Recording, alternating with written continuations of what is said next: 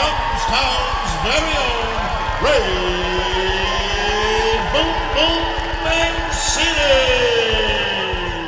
Keep saying I like that more and more every time I hear it. Hi, welcome to another round of Ray's Boom Boom Room. I'm your host, Ray Mancini, here with my ace corner man, cut man, my Mighty Mike Case. And then we got a very, very special guest today. One of the few shows I've been excited about, I should say, for a long time. Probably since Rick brought up because he heard the show when we had the alien abductors, the sex alien abductors. That was interesting. Alien beings mating with the human beings. You know, it's interesting. Anyhow, that was kind of freaky, wasn't it? That was a little freaky when I clicked on that. Yeah. Anyhow, talking about today, Rick Porrello. My guest is Rick Porrello from Cleveland, Ohio, who is the best-selling author of 4 books now. One of them was made into a critically acclaimed film, about 20 years ago. Kill the Irishman? Yeah. It was 2011. Oh, okay. It seems like it about 10 years. Because I remember. It took 20. Well, because I remember, if I remember, it was about that time, 2000. I did my film here that it was in development. It was in and development. I thought that it was going to get made. Yeah, but it did get made. It did get made. Yeah. And Rick, but let me get back. Former policeman, become a police chief. Right. Captain, chief, first the captain and chief. Well, I had a 33-year career on the police force, and my last 10 were as the police chief of my agency. Wow, that's and Rick wrote the books. I'm going to tell you. Now he wrote his recent book. It's called "Bombs, Bullets, and Bribes: The True Story of a Notorious Jewish Mobster, Alex Shonda Burns." Now, if you're from the Cleveland, Youngstown area, Shonda Burns is, and you know that world a little bit, or you're interested in that world a little bit. Shonda Burns is legendary in that world, correct? I would say. Shonda Burns would be the Hyman Roth or Meyer Lansky or Mickey Cohen, of the Cleveland, Youngstown area, northeastern Ohio. And actually, you talk about how he was friends and collaborated with Mickey Cohen on. Yeah, he was out in Los Angeles with Mickey Cohen. He was down in Miami with Meyer Lansky. Fat Jaime from Pittsburgh, New York, the families in New York, the Gambino family. Yeah, what people don't realize, we've talked about this often, Mike, how significant the Northeastern Ohio, Cleveland mob, but which has their tentacles in Youngstown, much like again, we talk about Youngstown, Ohio. Great city, one of my city. It's I love my hometown, but it's part of our history. You can't deny it. And when I did a documentary about 10 years ago called "Youngstown Still Standing," about a history of Youngstown. Some people got upset because their family members are mentioned. Raymond, my family. My job as a storyteller. Me and Rick talked about it as a story to tell the good, the bad, and the ugly. Yeah. That's what you do. The truth is the truth. The truth is the truth. You can't make it up. Right. It's got to be this whole story, not part of the story. And Youngstown's more than just being a mob town. Sure. There's good news and there's bad news. Right. But that's part of our history. So we talk about that. And so when you do the story, and Rick tells a very, your books are tremendous. I've read the books. They're very colorful because you can't make up. I'm a firm believer that fact is stranger than fiction. You can't make up stuff, as good as what there is, And we've talked about what we're going to talk about. But when your book, the first book you wrote, was the Sugar Wars. The Rise and Fall of the Cleveland Mafia. Cleveland Mafia. Sugar Wars. Yeah. Corn, sugar, and blood. Yeah.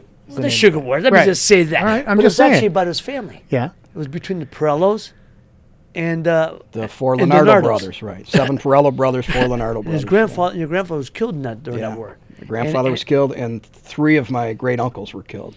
Well, tell us about how that got you writing. Well, they were mafia families back then. The Lenardo brothers were the first mafia family of Cleveland.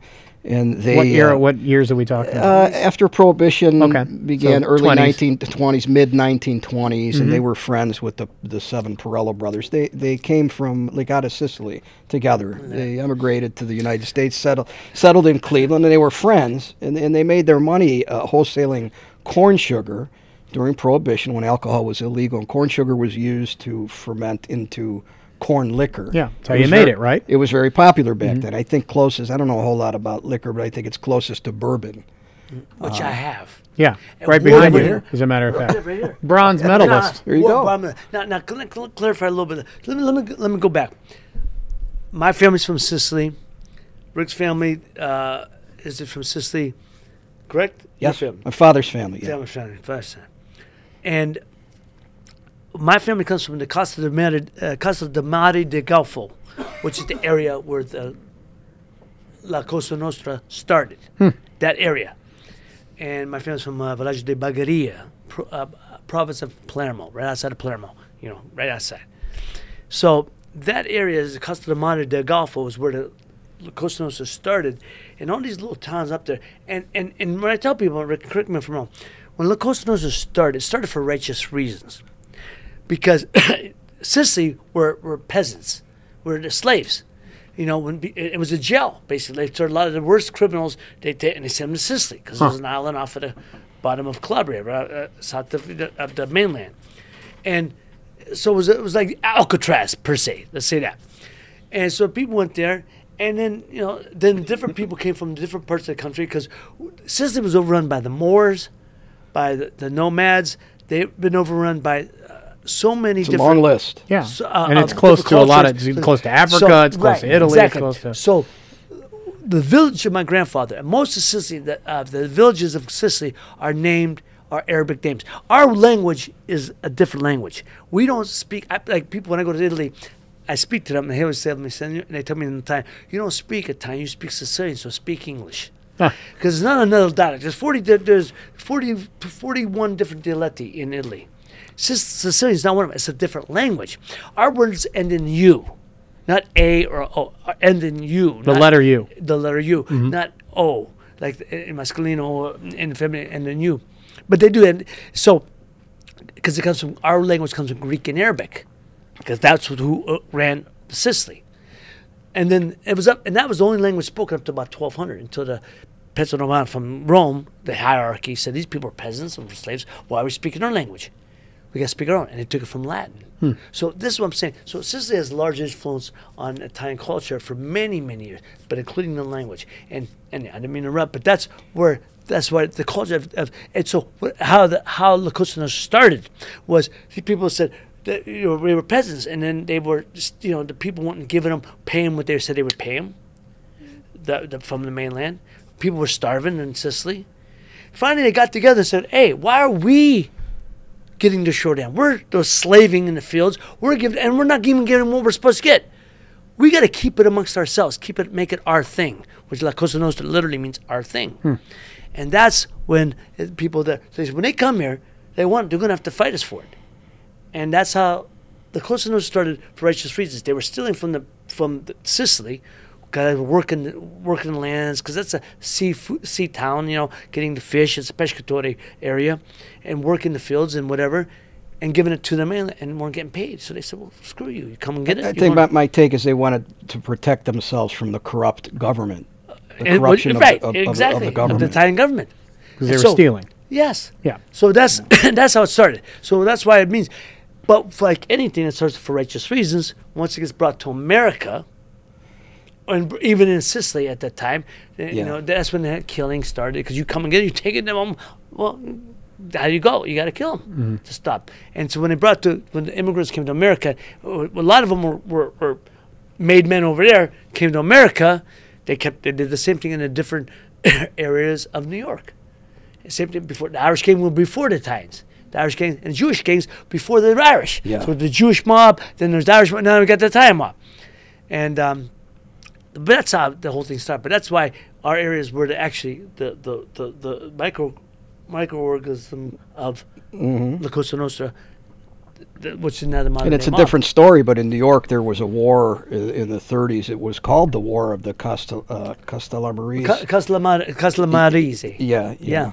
Castellamarese, But- Maranzano, and Salvatore Maranzano, and Right. Giuseppe.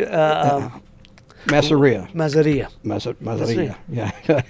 Mazzeria. But back in Cleveland, it was they made their money with corn sugar, and then, make a long story short, there was a conflict that developed, and then pretty soon the killings started. Somebody in the Perello crew, somebody in the Leonardo crew, and then pretty soon, in I think it was October of 1927, what they call the Sugar War, which you were referring to, began when two of the Leonardo brothers, Big Joe, the boss, and his brother John, were killed, and they were killed in the Perello barber shop in the back room. It was kind of the Perello business headquarters. I think they cut some hair there too. But that's how it started. And then when it was all said and done by 1932, when my grandfather was killed, 4 of the 7 Perello brothers were dead, and 3 of the 4 Leonardo brothers were dead. And then the new, the younger group, like we were talking, that were more business oriented, began, and that was the Mayfield Road Mob and Frank Milano and Al Polizzi and their Jewish partners, Mo Dalitz, and Kleinman, Rothkopf. Who was the godfather of Las Vegas. Mo Dalitz had a DI. The legitimate godfather. Well, that's what's kind of funny. I mean, they started it with Bugsy Siegel and them coming out, but Mo Dalitz, they had him run it anyway. Yeah, but then he became a real estate developer. Yeah, after a while. I think it's ironic they called him the Godfather of Las Vegas. Because he literally was. Because he ran because he went out to shortly after they started building the DI, the Flamingo, which was the original hotel. Yeah. Oh, one of the originals, but that's the one that Bugsy Siegel got killed on because he was overspending the money. But they sent Mo Dalitz out there because the Jewish mob. See, we were talking about the Jewish mob in America and the Italian mob rose together, and they crossed over. And you couldn't now. And if you were in a Jewish mob, you weren't going to be made into the Italian mob. But why would you want to? You got your own thing. Mm-hmm. So they rose together as partners, and that's when Lucky Luciano and Marlansky made the organized crime or national syndicate. That's right. Because the Jewish mob in Cleveland, but Mo Dalitz is Lou Rothkopf. Rothkopf. Yeah. Who else? The Kleinman. There were 4 or 5 of them. They're major guys. Major guys. And then they got into gambling. They went legit. They were looking to legitimize their investments. But they wound up in Cuba, which is a part of the story in Bombs, Bullets, and Bribes about how they needed to get on the right side of the Cuban Revolution so that they could maintain their casinos, because there were tons of money coming out of those casinos. And for a lot of people, for a lot of the American organized. But they went first. They started in Cleveland. Then when the law enforcement, when things got too hot, they moved out into the outlying, into the suburbs, then into the outlying counties, and then from there they went down to Cincinnati, into Kentucky, and then fanned out west, like you mentioned, Las Vegas, and even Los Angeles, because Los Angeles had Mickey Cohn and Milano, Milano. Yep. Yeah. Who's the most ruthless of the mobs? The Irish, the Jewish, or the Italians? I don't think it's between the ethnic groups so much as you might look at some of the individual contracted killers or hitmen. Because some of them were ruthless. Some of them rose to the level of almost being serial killers. I mean, they were very efficient. Well, we'll talk about them, but they had no problem with what they did. But correct me if I'm wrong, right? The Latino mobs now, South. Oh, now the cartels. Well, you're saying the mob, but I thought you meant then or now. I meant then. Oh, I'm sorry. I'm sorry. But now is fine I'm thinking too. now. Yeah. Okay, I got you. you. Now there's no comparison, right. Because if they're looking, these gangs now, especially the drug cartels, they're looking to hit. They're looking to hit Ray, and they come in this room, they'll take everybody out. Whereas the mob, they didn't want that kind of heat. They're looking to hit one guy, they're going to hit him. And you say no families and no women and children. That was some unwritten rules or etiquette, right. I guess. But Rick, rules, and they're talking about but they broke them too. No, it's one of the worst things is the Jamaican mob. Jamaican mob are forget about taking out families and the whole. It's terrible. Yeah, they're done. Yeah, the whole drug thing. Yeah, but that's a whole different thing now. Is this whole windup? But at that time, to answer your question, and you know better than me, but I would think from just reading, it was a hobby. I've always read books. You know, when I used to get books of Babe Ruth and Jim Thorpe, I used to get of Al Capone and like Luciano. My mom thought, well, what is it?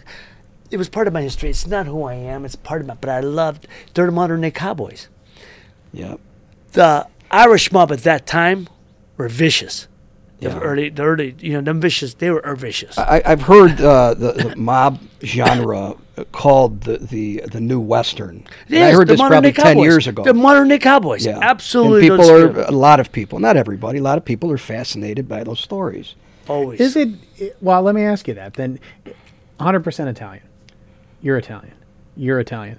I always thought it'd be cool if my family was in the mafia. We weren't. It was a little disappointing, actually, that we weren't. Is it glamorous at all, like it is in the movies, or is that just a complete fabrication? Especially around here. For those who are inclined to think it's glamorous, then it's glamorous. For the street, on the everyday, if you get noticed on the street, so, but that's no life. Chandler Burns had restaurants. He had nightclubs throughout his career, and they did well. And one of the reasons why is because the average Joe, if they're going out to eat and see a band or see a show, why not have a spicy host too that's over there is going to greet you at the door? And it's like, look at that. There's Chandler Burns over there. You know the story of John Gotti being out to eat and people asking for his autograph. It's the same thing. So if people are inclined to think it's glamorous, they're the ones who make it glamorous. Right, because a lot of the mob. Look, in Youngstown back in the 60s, Vince De Niro had Cicero's. That was his place. Probably a popular place, right? It was up on Market Street. But is it like when they come, in the movies they come in and they put a special table right up front, put the tablecloth down, sure. invite the guy over, have him sit down? To me, that's so cool. Depending on how much money they spend or how much influence they have with the place, probably. Right. For certain guests. But they do Ray, that. they would probably do that for Ray. Well, they do it now, actually. I can't get a cup of coffee next door here now. we go. But back when I was fighting, I used to go when I was in Vegas. They want you there. Uh-huh. They want you seeing your place. Everything was on an arm because they wanted to see if celebrities there. At the time, I actually had a little heat on me. Now I can't get, like I said, I can't get a cup of coffee. So anyhow, but at that time, so they want you there. They wanted you to be seen in their joint, and that's so. The wise guys were the same thing. They were celebrities. They were bigger than life. Is there? You retired when? In April. And you started you said 86. 86, right? Yeah. Was there still mafia on the east side of Cleveland then?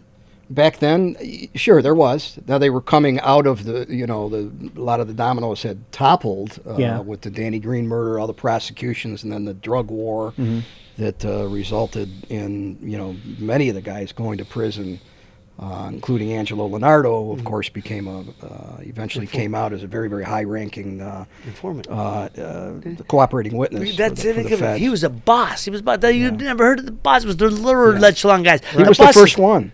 Yeah. Before any of them, right? Yeah. And he wrote about that, but nobody knew. It was like everyone talked about Whitey Bulger. They didn't know he was a rat for years, but they got his information for others. To allow him to do his thing, give us about the others. We won't bother you. Kind of, I'm sure with Angelo Leonardo was similar. But you would think they always whack guys. They get kill guys for if they're considered even being a rat. If it's even thought they're a rat. And these guys are the bosses and a rat and everyone else. It's just the culture change. It is. It is. Before you still say you had to slap a guy once to talk, twice to shut him up. Now you have to you got to slap him once, and then you have to keep slapping just to shut him up. You can't shut him up. You can't shut him up, right? Right. Back then, these guys really didn't want their kids. A lot of them didn't want their kids getting involved in that, so they sent them to school. We talked about some of the ones that became attorneys. Right. The sons or the nephews, and ironically went on to defend their fathers and uncles in court. So you were losing that culture of young men who grew up on the streets. And those tough guys that maybe boxed a little bit, or they were hanging out in street gangs, and you lost that culture. And then at the same time, you had much more success by the federal government working in task forces and collaborating at the local, state, and federal levels, because these guys don't operate in one jurisdiction. They cross jurisdictions, so you needed to have that collaboration. And then you had laws coming out of the 70s, anti-racketeering laws, wiretap laws, and the witness security program, the witness protection, and all that came to bear on the mob. And then pretty soon it was who could make the best deal the quickest if they get caught up. My guys telling Rick that one thing is when people are Youngstown, they don't understand how strong Youngstown is, because, and I tell people, a lot of people, the Pizza Connection was a big heroin case out of New York in the mid '80s, late '70s, early '80s. Youngstown was a major player in that. Youngstown, because Youngstown was a major stopover. It went from New York to Youngstown, Youngstown to Miami, Youngstown to Vegas. Why? And I've also heard that we're kind of right in between New York and Chicago. Right. Is that true too? Right, yes. and that's what Literally. made Cleveland Yes. so Right. Cleveland Cleveland and in the Pittsburgh 30s and 40s and 50s. Would go that way, right? Yeah. Right. And in the same way, Youngstown is Cleveland and roughly Pittsburgh. halfway between Cleveland and Pittsburgh. Pittsburgh, same way. So that's why Youngstown's a major stopover. And why? Because both families were overseeing seeing things, making sure, that's why Youngstown, people don't realize, and it's part of our history. It's not our whole history. A lot of people like to think it's our history. It's not. Is it still out there? I think it is. The bigger the city. I mean, could New they York is ramp it shut. up again, you think? Do you think it could ever become... I think that would be very difficult. That'd be very difficult. To get it where it because once was. You need government. You need corruption within government, and there's been more. Seems like there's a lot of that. Well, but there's been more of an outcry against that than there ever has. And then you got everything that I just mentioned, how you would get past that. And look at any major criminal organized crime trial. There's a cooperating witness from the inside. Right, always. But you know what changed that? You know what changed it? RICO. RICO changed the game. The RICO Act. Guys before, I got guys I knew from that, man. They get out doing guys I knew come out doing 8 years. They go, oh man, and they went and they try to hold up somebody for 50. I do that job. I do that 50K. If I can make a quick 50, I said, you challenge. You just got out. I could do 5 to 10 years on my head. I could do that. I got to make a score. But when RICO came out, that now they're meeting with him. And you did a crime, but he knew about it, but he doesn't. He could go away for 25 years. Oh, hell no. I ain't doing that. Because I talked to you, and and then 2 other guys he talked to said they're going to go with 15. So that's flipping guys down. It became a crime just to have a role in the organization. And then they had the civil forfeitures. Now, I got a house maybe, and now they're going to take my house away, and I got to worry about my family. Yeah. So there were just so many tools and weapons that the government had. I don't know that it could come back. But probably in the bigger cities, we're talking a little bit about Chicago and New York. Probably bigger there. Cleveland, maybe not so much. But there's always young men that want to get into a lifestyle like that. It's a lifestyle. It's an identity. It's an identity. It is. And you can, if you get made, you get, nobody can touch you. But nobody wants. It's a life, man. It's a bad life. It's a hard life. You're always looking over your shoulder. I was gonna say. You don't know who is and who isn't. Why they get pissed off at you? Why not? It's no life, man. And we talked about that in the history. It's very glamorized. From movies like The Godfather, and of course, Goodfellas and stuff like that. Very glamorized. But most of them. Are which is what I loved about Donnie Brasco. They're breaking parking meters to get coins. That's more like it. That's realistic. That's realistic. Because now if you ain't made, you get a trickle down effect. You get I know so and so. I know so and so. I didn't know so and so. He's so and so. Every time I go to a city or I meet Ray, he knows so. I go, he knows him. So what? I know people who knows. Everybody knows somebody. That don't mean nothing.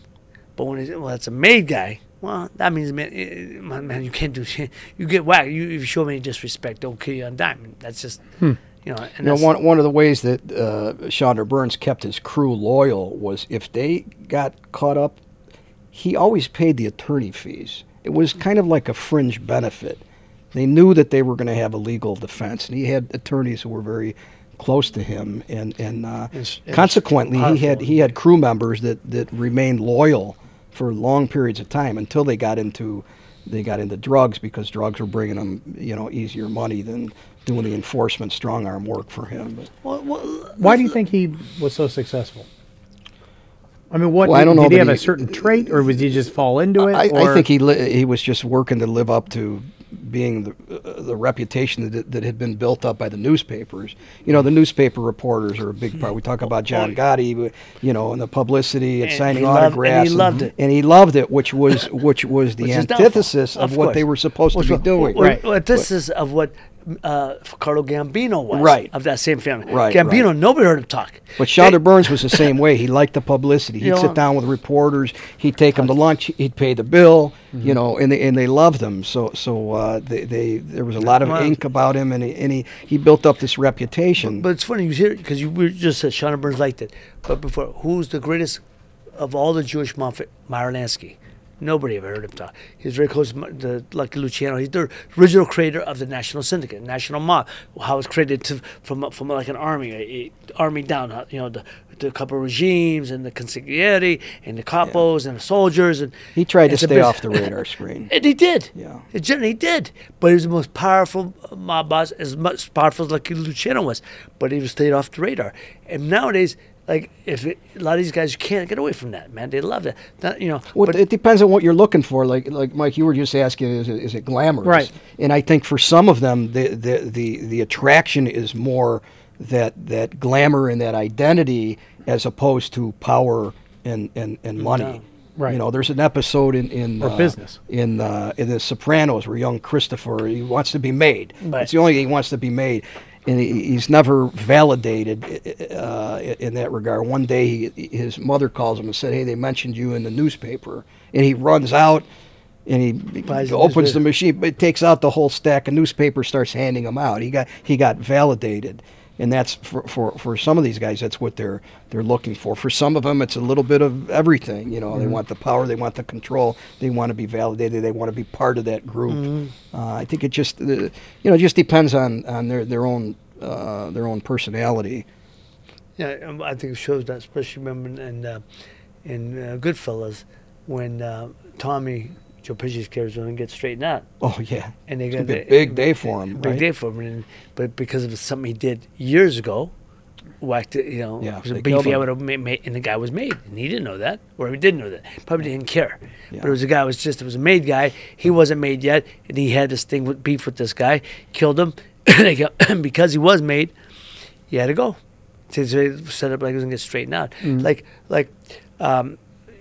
People have talked, I've read, I have friends of mine who've, in that life, talked about times that when they got straightened out, they went in, but a lot of times they knew they got people who got straightened out, people who got called, and if you get called in, that's not to be made. So you get a call. If you get a call, you got to go.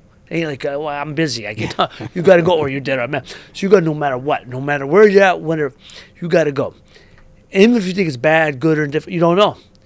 And some people, like in Donnie Brasco, when Michael Al Pacino's character, Sonny Black, gives his jewelry to everybody, little money, Right. because and he didn't, and he didn't come back, because a lot of guys, one of two things, you're going to get, when there's a sit down and you get called in, when you're going to get squared away, you ain't coming back.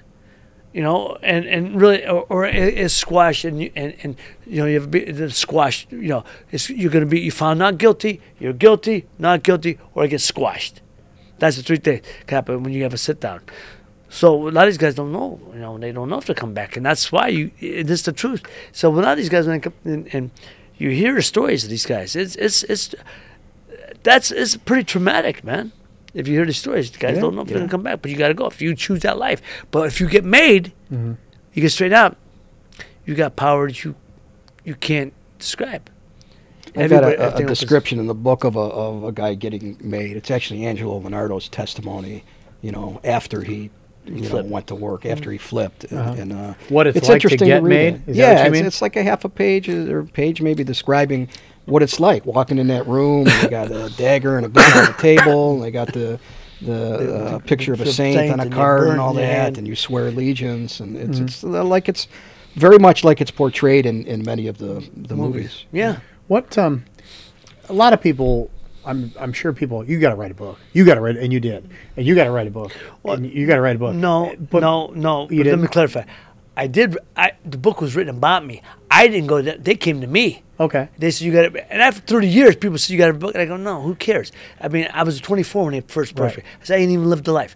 After then I was approached about 20 years ago. I said, who cares now? Right. So, but when So I guess that's my what I'm question. saying. Everybody says that. They think they got What life. made you take the leap and actually do it? The first book? Yeah, let's just say the first time Well, around. it started from researching. We Your were talking about family? my grandfather being killed. Yeah. You know, I wanted to know what happened. But still, you got to sit down and you got to write that too. I mean, it's a lot of work. I think I got to the point after looking in the library, the wonderful public library. I'm always thankful to the libraries, the microfilm for the newspaper. In looking up and finding, it wasn't a little article on page 3. It was a headline on page 1. It was the lead headline about Raymond Perello being murdered, his brother, their bodyguard being killed, and the more I followed up with that research, the more I saw that it was a huge story and it needed to be told. And something just told me, I just said to myself, I got to write this book. And I started working, but it took 9 years, Mike. That's my next wasn't- question. Yeah, it took a long time. I'm not You quick don't work writer. fast. Yeah, I do not work Because fast. it just there was just so much to do, or because you didn't. Well, kinda and I feel just like got it hired as a sometimes, cop or- too, so I wasn't writing full So you were time, writing you know. during while you Yeah. were a police officer. Yes, Or at home. yeah. Like I retired in April. I told Ray I just finished co-writing my first screenplay. We finished it in a year. You know, and not that that's that fast, but that's a major project done in a year compared to 9 years. Well, my guy, I hate to tell Rick, I heard he was retired 5 years. He just didn't know it. Is that true? Just kicking back at the desk, not doing shit. He wasn't doing that. I'm working every day. I'm writing every day. Maybe not 8 to 4, but I'm working every day. That's the job of a writer. You know, you always hear me say, writers write. Yeah. Yeah. Okay, But you weren't a writer. That's what I'm saying. I mean, you are now. But Yes. were you an No, English no, I major? wasn't. No, I wasn't an English major. That's what I'm I saying. didn't have a hobby writing. I think it was just because there was a family connection, Uh-huh. you know, and I just knew something told me this is huge, and I think it was the big headlines that said this is a huge story. This is about the beginning of the mafia in Cleveland, and I'm going to write this story. And I really didn't know how to write. I went to some classes and went to some coaching seminars, and they talked about outlining, and it took a long time. It took 9 years, but it didn't take me 9 years to write my second book, you know, or my third book. It took maybe half that time. Why'd you do the second one? Just because you found a good story? It was or- another good story, and actually, it had been recommended that I write that story about Danny Green first. Somebody told you that? Somebody, a cop friend, said, "Why don't you write about Danny Green first?" I said, "No, I want to write about my family first." But the end of the rise and fall of the Cleveland Mafia talks about Danny Green, so it was almost like a sequel. Just go Almost right like a into it. sequel. Yeah, Blends Yeah, a lot of the research overlapped. And then I had a little bit of success, you know. How's it become a movie? regionally? How like after you write a book, do you shop it, or do people come Well, to you you? can, or people may come to you. In this case, somebody came to me before it was even on the shelf. Actually, 2 people came to me. The producer who actually was the one who shepherded it through to become a film, that was Tommy Reed. But then there was also interest from a guy who had been in Cleveland and Collinwood and went out west. I think he was in the real estate business, but he wanted to make movies. And then I had the deal, and I got the services of an agent, Peter Miller, and he said, "All right, this one you could throw out because from the language, and you know contracts, from the language you could tell that this guy know what really they're talking didn't about. know Not what he was nice. talking about. No. This guy knows he knows the business, and we just got to do some negotiating." And that was 1997, and the book came out on the shelf in 1998.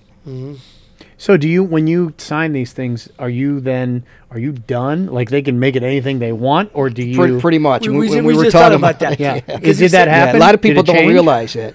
Yes, it did. You know, I had nothing to do with the screenplay. I didn't have any rights to Did that bother you? approve anything.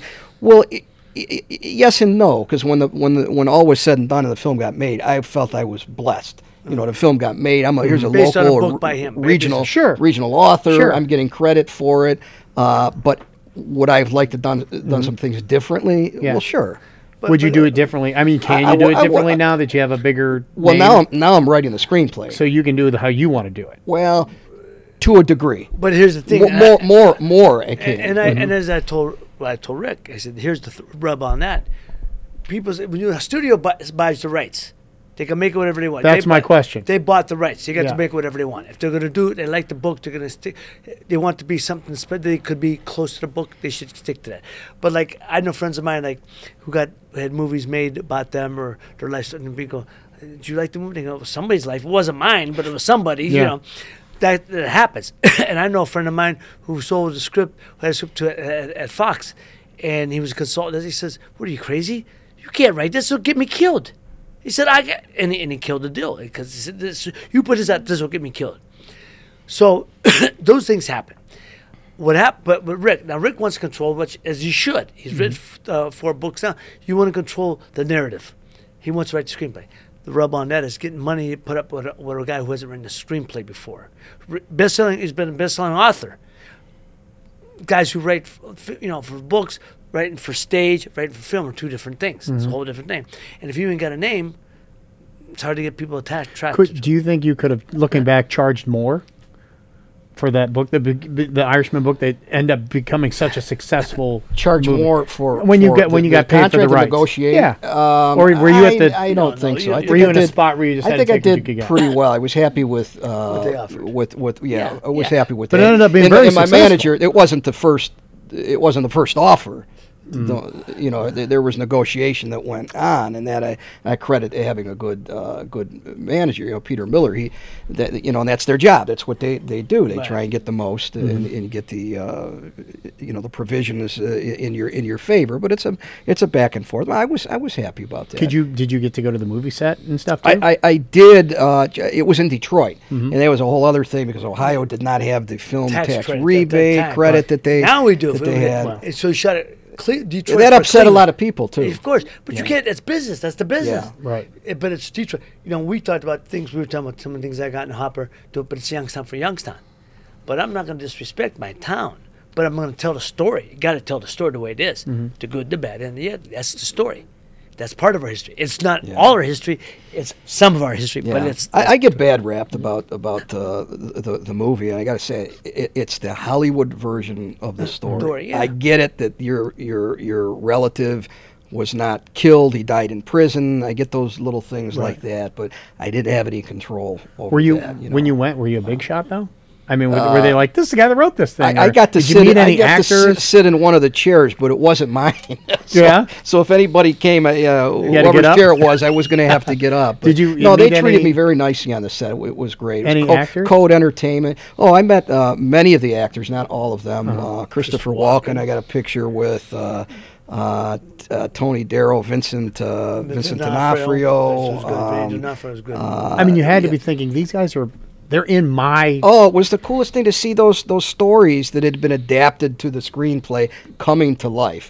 They were blowing up a lot of stuff during that week that I was there. So a lot of it was, and I had never been on a movie set before. A lot of it was setting up, and they'd take an hour and a half, Forever. 2 hours, 3 hours to set up. And then they do the shot and it'd be done in 30 seconds. So, and I had my son and daughter with me, and they were young. Yeah, they were well, like they get 9 and 12 Bored, or something silly, like that. And, right? Yes. There's filming going on over here, and they're on the sidewalk playing with somebody's dog. Right. But it was a wonderful experience. Yeah. It really was. It was a good film. It was a good film. I watched it. It was a good film. If you do this next one, do you think you could do it in Cleveland?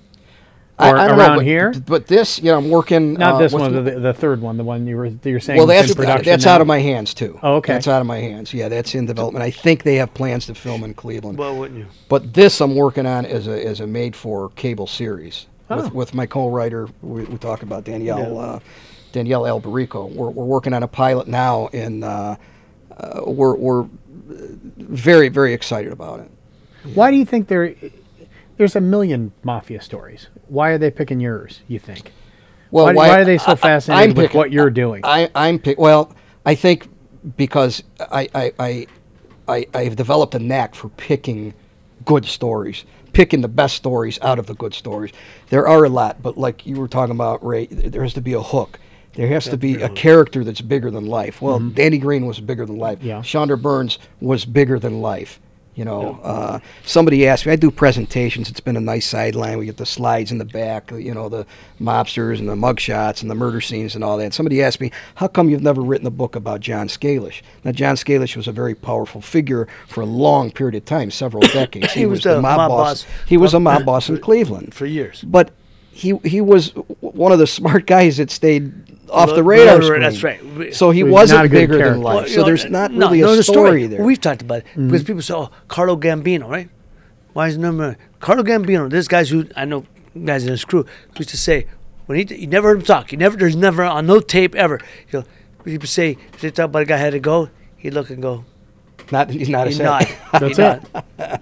Meaning yes. Yeah. If they talk about, he's just looking. That's it. Tony Ricardo, who was the boss of Chicago, I got guys saying, "Oh man, I have a guy who's saying, hey, Ray, we get the story, we get Tony Ricardo's story. What do you think?" I go, "Why?" I said, as far as I don't know everything, but I know pretty much a lot about it. And I have friends of mine in Chicago and who are closer to it.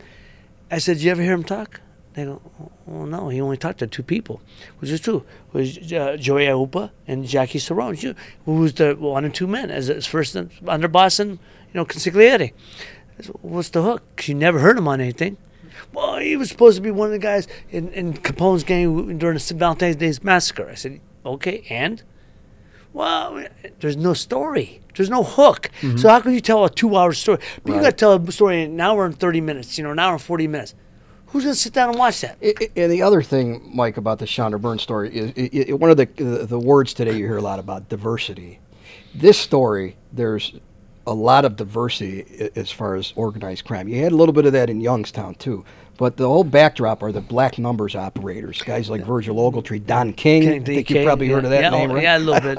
Because and the whole who was numbers the number one? racket. Who was the first guy? Because I read there's about 4 or 5 guys in there you have in there who were the policy kings. Well, it goes back to the 20s yeah, and 30s. but who was the first guy who ran a big name?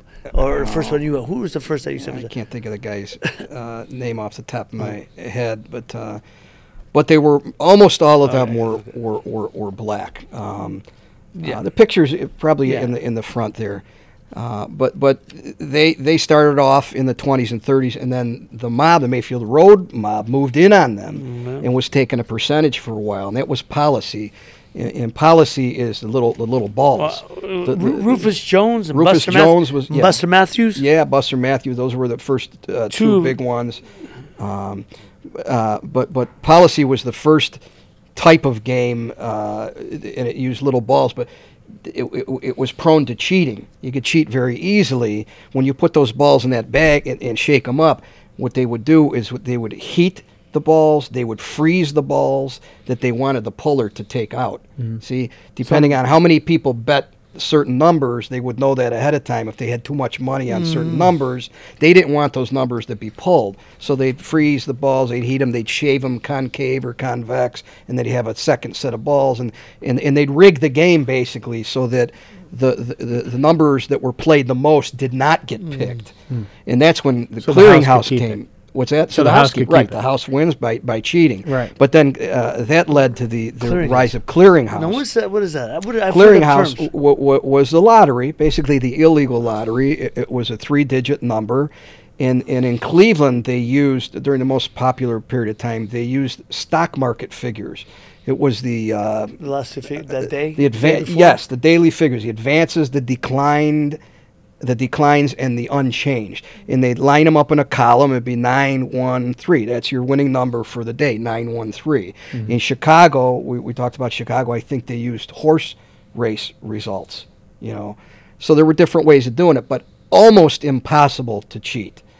So that became much more popular, and that's something that Don King, as a younger man, was doing. Virgil Ogletree, Benny but Mason. Chandra Burns, Benny Mason. That's that's the name I was trying to remember. That was is he the first? Because he was the real big, like the Cleveland's first major policy operator. Yes. But then you have earliest and most notable, but policymakers Rufus Jones and Buster Matthews. Yeah, but there were a few of them. They had different games. Benny Mason probably proceeded, became after him, and then became bigger than them. Well, he operated it like a business, you know. And he paid his taxes too. That was a big thing, you know. I think we might have mentioned Al Capone before. Remember you know. Frank Costello when he got him on thing? They asked him that Bobby got him thinking Frank Costello, and Frank Costello was considered the prime minister of organized crime. And Bobby Kennedy's grinding him and goes, "I pay my tax. I pay my tax." That's right. It's a funny sign because he said, "What do you think you've done as an American citizen? What do you think you contribute to the American society?" I pay my tax. That is a funny sign. And that probably kept them out of trouble federally, at least with the IRS. You know, maybe not the FBI, but you know, guys like Chandra Burns, Al Capone, of course. Al Capone went away. Big as he was, a strong one. Right. IRS. Taxes were a big issue. You know, income taxes was one of the ways they get them. They take their car. They'd they couldn't own property. They couldn't have a legitimate job because they'd attach their wages. And those are challenges that a lot of the guys, including Chandra Burns, had to deal with through the decades. Yeah. Do you think that your background in police work helps write the books? I think they complemented each other, Mike. That's an interesting question I've been asked before. I think that having been a cop made me a better writer, and having been a writer and sitting down and interviewing people made me a better cop, made me a better investigator. So I think they kind of complemented each other. Yeah. Because you guys are filling out reports all the time, right? And interviewing people all the time, right? You're always talking to somebody or documenting something. Right. You know, as soon as you get a call, even if it's just it's going to be a log entries, everything is always getting documented. And then more and more, you know, you need reports for everything. You know, you go on a call and you're there more than a few minutes, or it's something significant, you're going to wind up writing a report. It might not be a long report, but you're going to have to write a report. Is it rare that someone who has ties to the mafia back when turns into a police officer? Yeah. Next question, Ray. It's rare, isn't it? No. Or does it happen more than I think? It's funny. It had been. I'm not going to get whacked. It had been decades. It had been decades since my family had been involved in organized crime, so it wasn't really a concern. There were some jokes that would be made here and there, but it really, as far as like my background investigation, I mean, the Perellos were out of organized crime after we got out of the 1930s. I was born in the 60s, so. So, did anyone put it together that you were related to those folks? Did anyone even think of that? I think they knew. Yeah. You had that. I don't want to say stigma, you know. But sure. I would think so. I had a friend of mine in New York whose family was organized in Gambino family, and he was an active cop. That gets sticky. I know who you're talking about. That gets sticky. Or even the other way around. You know, you don't see someone from a federal agent turning his grandson turning into organized crime usually either. You know, so I just probably not usually. Yeah. Right. So. Right. So I mean, it gets sticky. I'm sure, you know, especially because they don't want look, the federal government now, they don't want no headaches for nothing. And you want, if it's going after organized crime is one thing, to have a family member on the police departments, that'd be a headache. That would cause people problems. I would think so. Yeah. Well, their background investigations are even,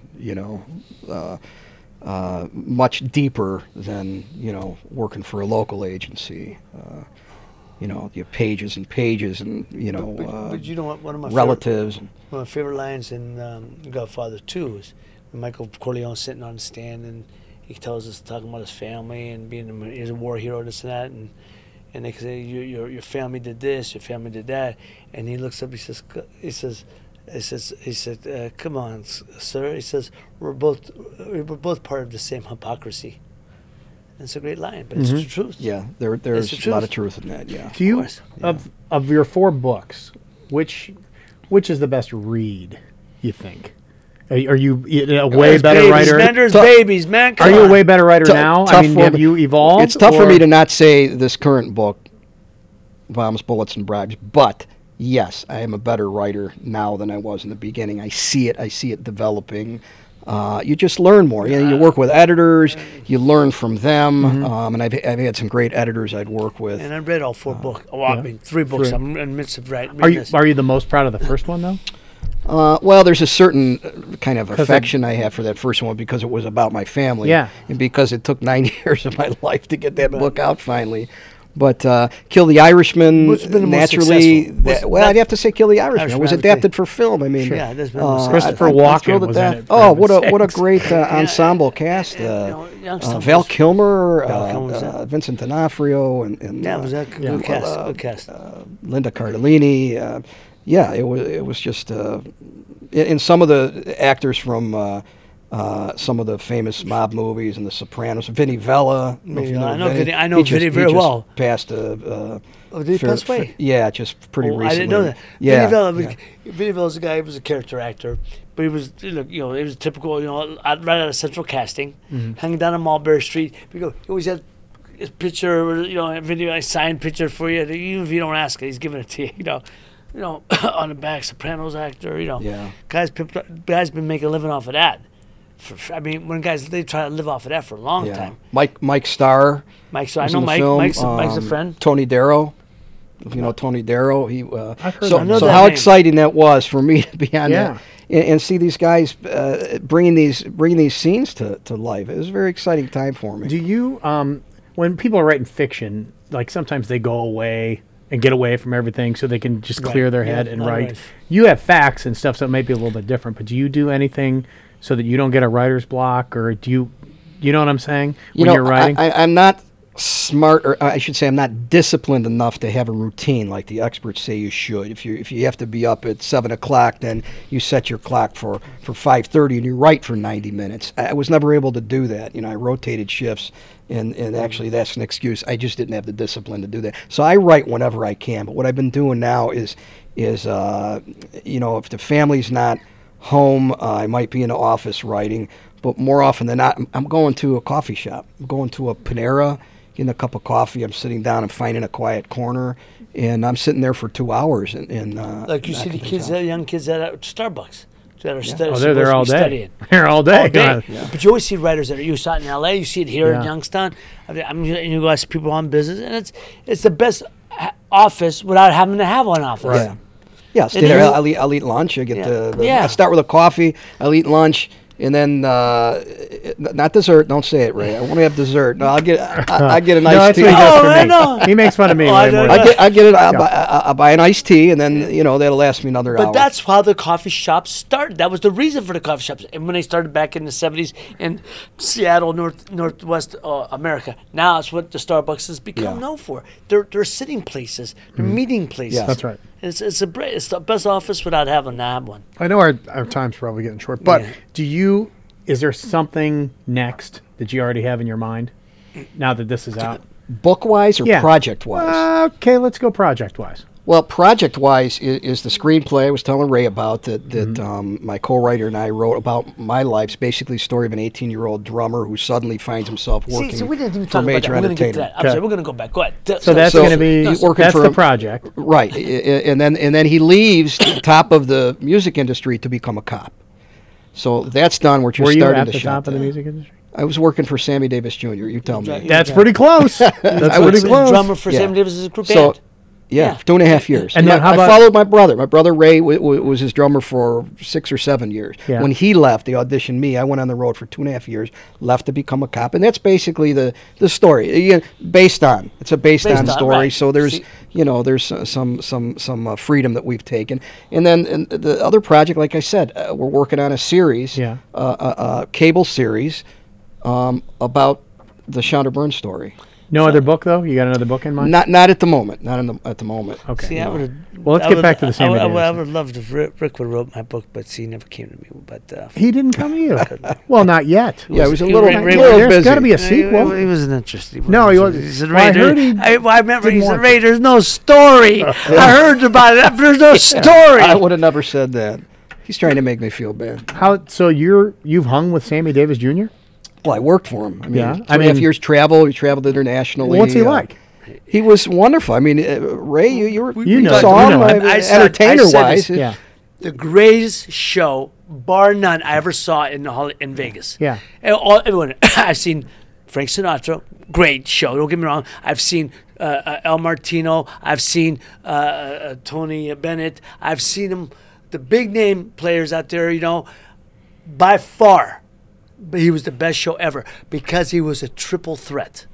He told jokes, funny. He did a quadruple threat. More, yeah. Did impressions. You see him do impressions, sing, dance. 50. And he played instruments. He Played drums, instruments. Drums. Yeah. He'd sometimes come up and play the drums. And Nice guy though. Nice guy. Always, everybody always ball busting about something. Oh, you know, yeah. teasing me because I was the youngest. I was 18. And Do you have a name for him? For a while, it was a new boy. New boy. That makes New sense. boy. I like that. I like that. New boy. I like that. But you know what's funny? In Utah, I met Sammy. Sam Davis is about 5'2", and about $110. He ain't much heavier than $110. Am I wrong? Yeah, no. No, his ring He is way was more this than him. big. He was big. You know? But he always, you know, he's married to May Britt for My Brit, yep. for a while, years. yep. Yeah. All the white women loved him, and I get it. He was Isn't it amazing something. that voice came out of that body? You know what I'm saying? And Like, he started usually- really doing impressions when he sung. They were impressions of other singers, and then someone suggested that he'd try it, straight singing, and that's how his singing But career people took forget off. he started as a young boy. He was a 2 tap, years old, 3 tap- years old. Him and his brother, tap dancer. He was what do they call him? There's a The Will Maston Trio. yes, but Yeah, it was there's his father and uncle. there's a term type of like out on the street to make money. That no, kind. he tap danced. He did all. Man, he was talented, man, from the get go. Talented as they come. Why'd you ever leave that? Or was You're he talking done? about vaudeville. Is that what you were going to say? No. But there's a name. They call these guys who. I'm trying to. I'll think of the word, but there's a term.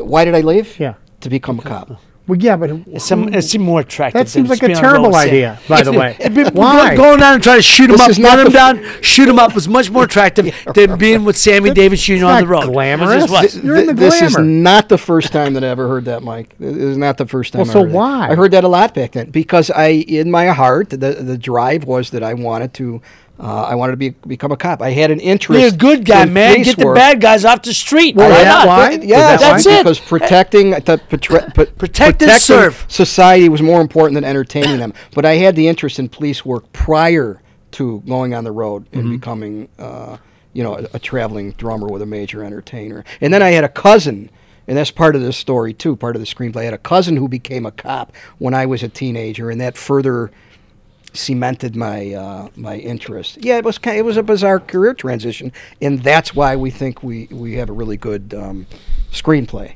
Do you know who's going to play you? No, we haven't. We I got haven't to even finish the thought about screenplay. that. No, the screenplay's done. He might have it in Screenplay's his done. mind, Yeah. right? What's Well, that? he's You don't have that- anybody in your mind at all? I don't. Or to I even don't play even Sammy. think, and I'm not real good with the. And plus, there's so many good young with the actors actors and now. actresses, Young yeah. actors now, because you want you to play him as a young man. Yeah. And age, they don't want. he's going to need drum lessons, probably. Oh, he's got to do his own stunts? Hey, hey, kid did it for when he did the movie Whiplash. Whiplash, right, He did right. it. And he did it. He Yeah, took the drum. and this is kind of a Whiplash or an Almost Famous type story. This is a screenplay for a movie, not a series. Screenplay for a movie. Yeah. Do you know what it'll be The called? word I was trying to think of, flapper. Oh yeah, Guys, yeah, they call yeah. Sammy. Oh, Guys, yeah. they're because they did tap dance and all that. They're flappers back. That's it. Do you have a name for it yet? A name for The screenplay. On the Road with Sammy. It's just our working Working title title. for now. Yeah, I don't like it. Let's. I you know what? Thank you. Thank you. I appreciate Hey, your honesty. Tuesdays with Maury became Yeah. a movie. That The ended up being famous pretty movie. good. Tuesday Maury, on the road with Sam. Why not? I like it. Why Because not? he didn't go on the road. He was probably in the same place all the time. Was he on the road? we're all over the bouncing place, around? man. Vegas, Lake Tahoe, Atlantic City, South America, Europe. Do you have like a private jet? Did you guys go on your private? No, he may have from time to time, but generally we were taking commercial flights. Of course, if we happened to be on the same flight, he'd be in first class. Probably we'd be back in coach, but it was okay. And on rare occasion, we also would be on a bus.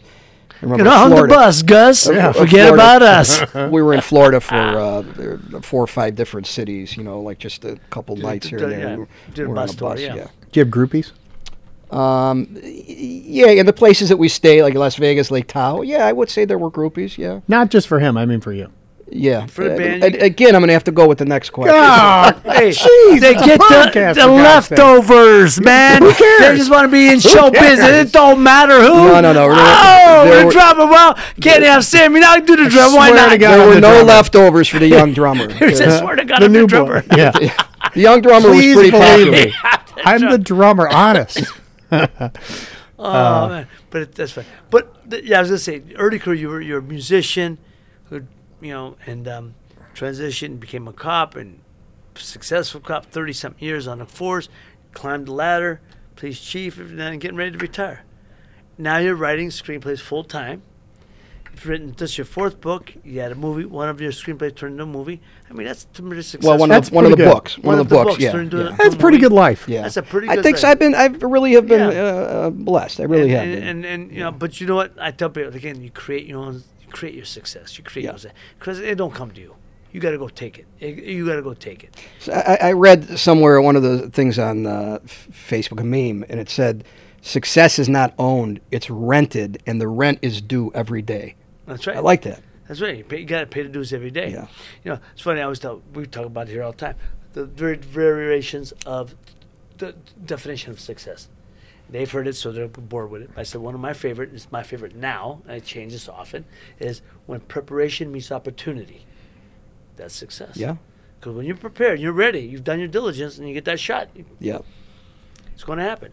That door opens. Yeah. And you got to walk through it. Ain't Yeah. nobody For gonna me, do it. this is success. Be sitting here with you on your online show. For and, my success, for me, it's like, but No, hey, it's a big but deal for me. Honest. No, This is pretty no, cool. No, I'm very fortunate. I got look. People always say, for instance, okay, we're gonna talk. And this is what this show's about. I want to. It's a conversation. I want people. What I was telling Rick, the show when it first was approached, Mike, I was saying, I want it to be a conversation between us or I guess whoever, and audiences over like they're leaning into our, and hearing our conversation. If we were in a restaurant, they're overhearing our conversation at the bar. So this is that moment. And I was saying that, got a couple things in a hopper that we're looking to do, and but the show I want, and we but this is the type of show I've been wanting to do is a storytelling show that's information, informative, entertaining, inspirational, all these inclined. But it's a message. It's I want like lessons to be learned. Sure. And here's a guy who you've been able to transition to other things.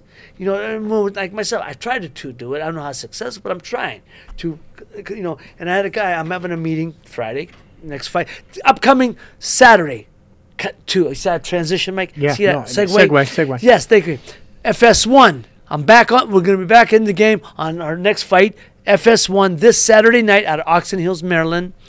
And, we should get the main. Oh, Wale Amatosa and Brian Cantano fighting for the world junior middleweight title.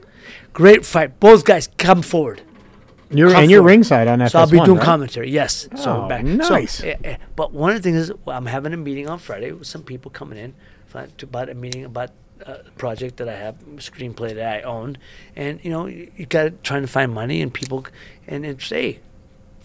Sort of flying in. And what I'm saying is, a guy said to me, and here's the reason I'm bringing this up.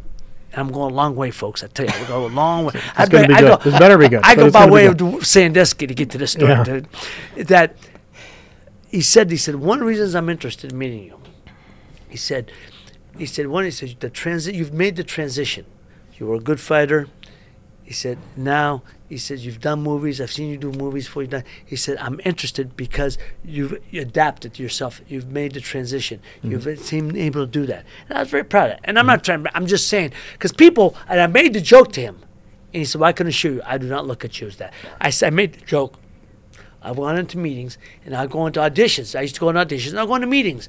But when I go into auditions and say, oh, so you're the fighter that's you're a fighter that's acting.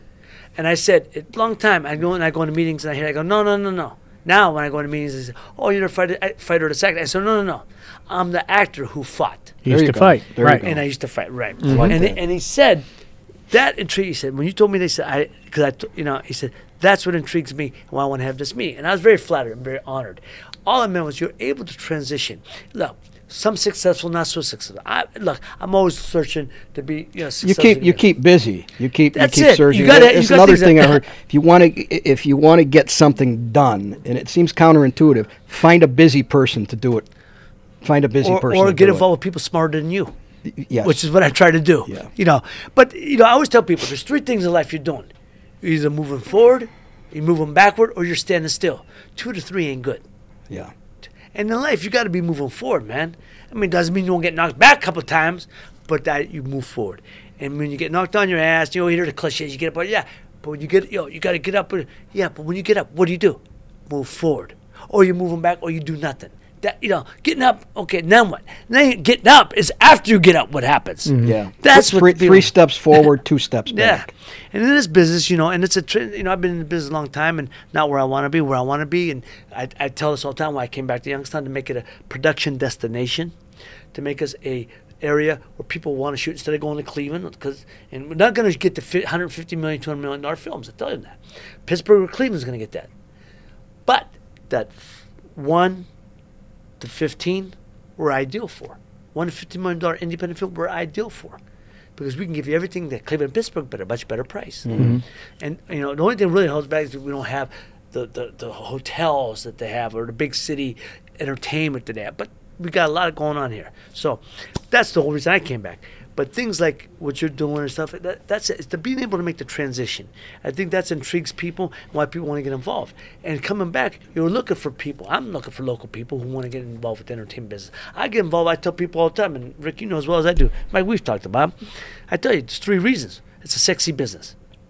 People want to be involved in a sexy business. I meet with realtors all the time and guys who are Wall Street guys, and they say because I want something different, man. What I do is not exciting. That's exciting. I would like to try that. And 2, it's a sexy business. 2, you can make a ton of money, and you will. It's very difficult to lose money now. Very difficult. And I don't mean to say, well, you got to be. It's a business. There's so many distribution. There's so many outlets now. Mm-hmm. You got to be almost stupid, and I mean that because it's a numbers game. It's a numbers game. Well, you got to have. Content is everything. Content is king. Mm-hmm. But if you have the story and you have and if you're the producer, I like to think of the producer. I'd like to think you control where the narrative goes. In other words, you make it for a number, you sell it for a number. As simple as that.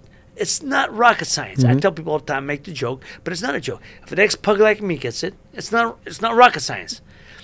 It's a numbers game. But you got to have the numbers. You got to have some common sense and business sense.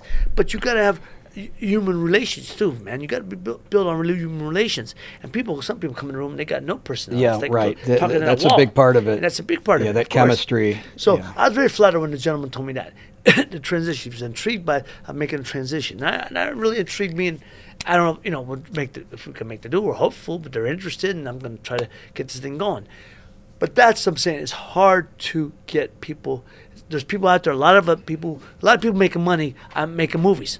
We just got to find that guy. Find them.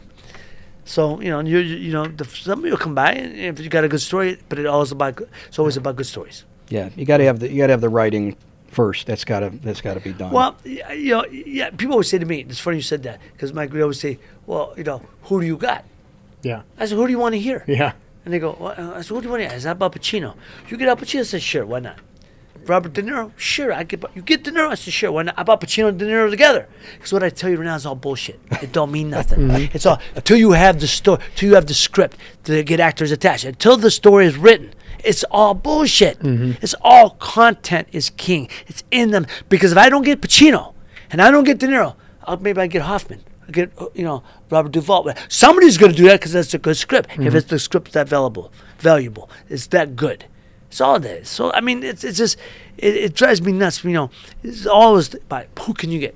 It don't matter who can get now. Mm-hmm. Once you have a good story, you will be able to. You will turn down guys you never thought you'd be. You'll get guys you never thought you can get, and you will have to turn them down. I think the average person has no idea about what goes into a movie getting made. Huh.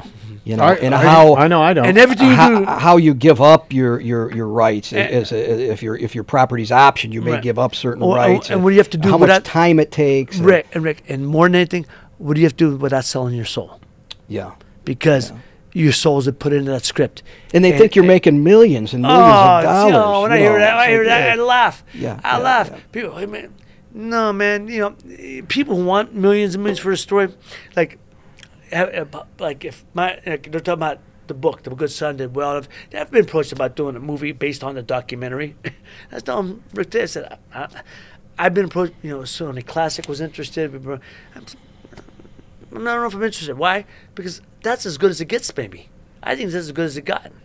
I love that. I love the documentary. But I'm sure there are some people that just chase the dollars. And but Right? yeah, Sure. but you also, but if your name, it's your statement, your story. Sure. But he said it could make you anything you want it there.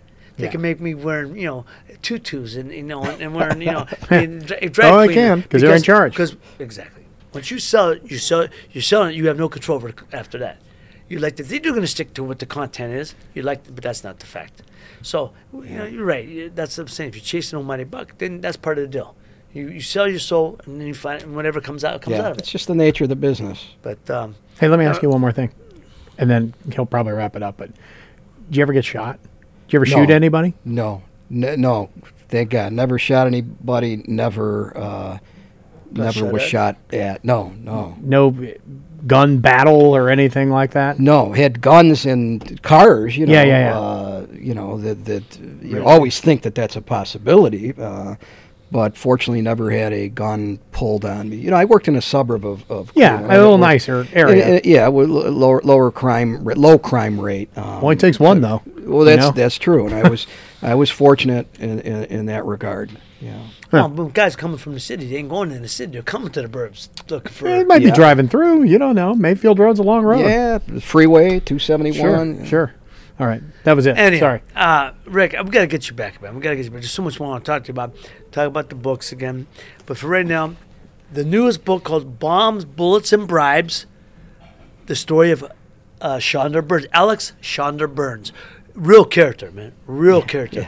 When you talk the hierarchy of the Jewish mob from the beginning, so everyone know about Arnold Rothstein, Hyman Roth. Was he really Right. public Kid, enemy based number on- one? Hyman was. Hyman from Roth the- was bailed after yeah. Arnold Rothstein. What's that? Mike? Was he really public enemy number one? He was at one time. Yeah, during the 30s and 40s. That's I pretty would good. say. Yeah. Or bad. I mean, depending. Yeah. It's a big deal, I guess is what I'm saying. It was his reputation. I meant Hyman Roth was based yeah, after based- Arnold Rothstein. yeah, But Meyer Lansky, Mo Dalitz, Yeah. Shonda Burns, Yeah. the great Jewish. There's Abby Suleman from New York. Oh, there's a ton of them, There's so and, many, and ones that were higher in the hierarchy than Shonda Burns. But Shonda Burns was character. more. He was just a bigger than life character. And like I said, there's so much diversity. How with did he die? he okay, spoiler alert here. Oh, is this at the end of the book? Yeah. Oh no, I don't care. Look, so people tell me I don't know that. I'm going to tell you who did it. Just what Well, you it guys is 300 take the pages. ride. You might as well You just take tell the me. ride to see how they got there. I'm But lucky to you get a ain't golf gonna magazine remember. on the You ain't plane. gonna remember. You know you Yeah. got it, but how did he get it? All right, so go ahead. Spoiler alert. Okay, he was blown up at 25th and Detroit on the west side. Of Like in a Cleveland. car? Like one of those car In a bombs? car, yeah. The bomb was probably put under his car, and he was blown to Smithereens. bits. Blown to smithereens. Not like, I mean, that was overkill. Like a huge bomb for a little car. Yeah. Somebody wanted him Well, gone. there Do you we go. know who? Hey, Yeah. We do, but you got to In the book. You Read the got book. to read I the didn't book. ask you that. I didn't know Rick. if it was a mystery Mike, or not. I And asking remember that. too, he was portrayed in Kill the Irishman, the movie, by Christopher Walken, which He is played kind of Shonda cool. Burns? Christopher Walken played Shonda Burns Oh, in the movie I Kill didn't the realize Irishman. Yeah, I did not realize. which is kind of a cool thing. Yeah. Well, you got a major star like that Yeah. playing him. And Hell's Angels are involved. You got FBI informants. You got Greek gambling operators. Didn't you guys have the Greek coffee house? Was Yes, it the- yeah. There's Greek operating house around there. There's two brothers that were big. Yeah. So there's just a lot of there's some main female characters too. Some so we think it's got all the right parts. Who's the mean female in Killed Irishman? That would have been Danny's wife, and then Danny's who played young her? girlfriend. Who played it? Tara Reid played it? Laura Ramsey played the girlfriend, and Linda Cardellini played the wife. Linda's a good actress. Yeah, I like her. And Yeah. you know who she is. You know I knew because I had to look it up. She was on 2.5 Men for a long time. She played Charlie Sheen's girlfriend there a long time. Okay. Oh yeah, Linda Cardellini. She The dark hair one? dark hair guy. Yeah, I knew dark. that. She was not. She played in Scooby Doo. Oh, there you go. The characters. But no, Can't but- think of the well, character's what name, if yeah. Where did you play Scooby Doo? That's right. That You was were on- Daphne. A lot of the kids know her. Yeah. But That's Linda Cardellini, good actress. But it's just anytime you get a film made, it's because you never get paid back. You know, people always say, "What do you make? The years you put out, the years of money you put out, forget about it. It never gets paid." But it's about seeing it from. But when you see it go from script, word to page, page to script to film. No greater film. Yeah, fantastic accomplishment. You created something. A sense of accomplishment. Yeah. Rick, I don't know. We got to have you back, my brother. I appreciate It's been my pleasure. Good to see you. Your time. Rick Perello. Really good. Great to meet Rick you. Perello. Yeah. Now, how can I get these books? Can I go to the store or can I hire them? And you can get them at or through any bookstore that orders new books, or of course online. I'd rather see people go to their neighborhood bookstore. I would too. And order it. But if for whatever reason a lot of them are shut down or not as many. I mean, there's a Barnes & Noble basically everywhere now. Yeah. But Barnes & Noble, they might have it in stock, or they get ordered. If they get ordered, they could have it delivered to the house. So again, Amazon.com, BarnesandNoble.com. The first one, I'm going to go back, ladies and gentlemen. I'm going to move on. The first one was the rise and fall of the Cleveland Mafia, Corn, Sugar, and Blood. Mm-hmm. Second one was To Kill the Irishman, the war that crippled the Mafia, story of Danny Green, and made into a motion picture. And Super Thief, a master burglar, the Mafia, the biggest bank heist in U.S. history, based after a real guy, Phil Christopher, out of Cleveland. Right. From Cleveland, right? Yep. In advanced development for film. And right now, and he worked with some local guys here too. Yeah, the Denzio brothers, and whole crew, Youngstown crew, Cleveland crew. He was part of the thing when they robbed the Nixon's bank. They were going to hit Nixon's bank, and they got smart. They decided not to. Well, Christopher's part of it. Well, Laguna Niguel. It was the Bank of California. No. They robbed it. They did rob it. The Denzio brothers robbed it, and they got the money, and they got jammed up, and they went away for it. Yeah. But they were able to keep the money because whenever the president, because you know what that was about, was the president Richard Nixon taking all the money from the dairy farmers, yeah, dairy farmers, like a slush fund, and he put it in this big money in the bank, and they took it, and they robbed. So what was the president going to say? Oh, they were going to come out. How could it come public knowledge? Everything he stole from the president. What's the president got the money in there for? Yeah, hey, if you need, like when you're doing these screenplays and stuff, and you need a newscaster to kind of talk about what's going on in the news, did you have someone in mind? I'd be glad to help. I'd be glad to help. Glad to help me find somebody? Or just one person, I guess. I know a guy. Laura. Yeah. Lauren. We'll have Lauren do it. Hey, Lauren could do it. I'm just saying. I never met Lauren. If you need a guy, Anyhow. I'd love to. Perfect. Do Well, I'll have to get your card. That'd be cool. We'll call you. Don't call. We'll call. Yeah. They give you a typical no calls. We'll call you. Nice. I don't, Mike, Hey, Mike. No. He's good. He's terrific. He's got. Hey, when I first met him, I don't think. And we probably will. You know what's the most this least? Guy give me a star. You got a face for radio. You know what the least flattering thing in the world is to get a SAG award when you're my age. That's what I'm saying. Why does anybody use that joke ever? There you go. All right. Well, ladies and gentlemen, I hope you enjoyed this. If you do, please, we'd like to hear from you on our Facebook and our Facebook page, Ray's Boom Boom Room. Tell us what you thought of our guests. Tell us any future suggestions. One of my favorite shows, honest to God, Rick. You're terrific. You're terrific. Thanks, and we're going to have you back. And we're going to. Thank you, champ. And hey, before we go, please. Sunrise Inn, thank you for sponsoring the show. Yes. He hasn't been there. I'm not the best at this. I forget my sponsors. And we want to don't mention us. The next show, Rick. The next show is this 100th show. So we're having people. This is 99. It's 99. We're on 99. So if people want to ask questions, they can go to the Facebook page or whatever. Yes, ask questions. We'll answer on my next week's show. The 100th show is going to be basically we're going to be eating on. Well, we thought we were, but maybe not now. Oh, may have to go get a different guest. I thought we were. The burger guys in or out, John?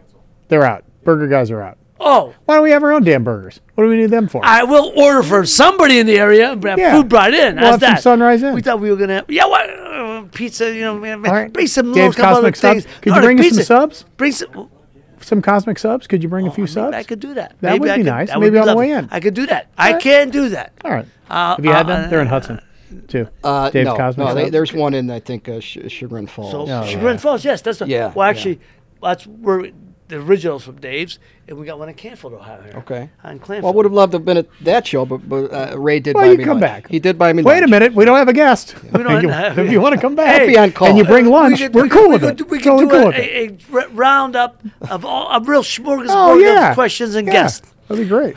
All right, I'm good. Anyhow, next week. Oh, you know what?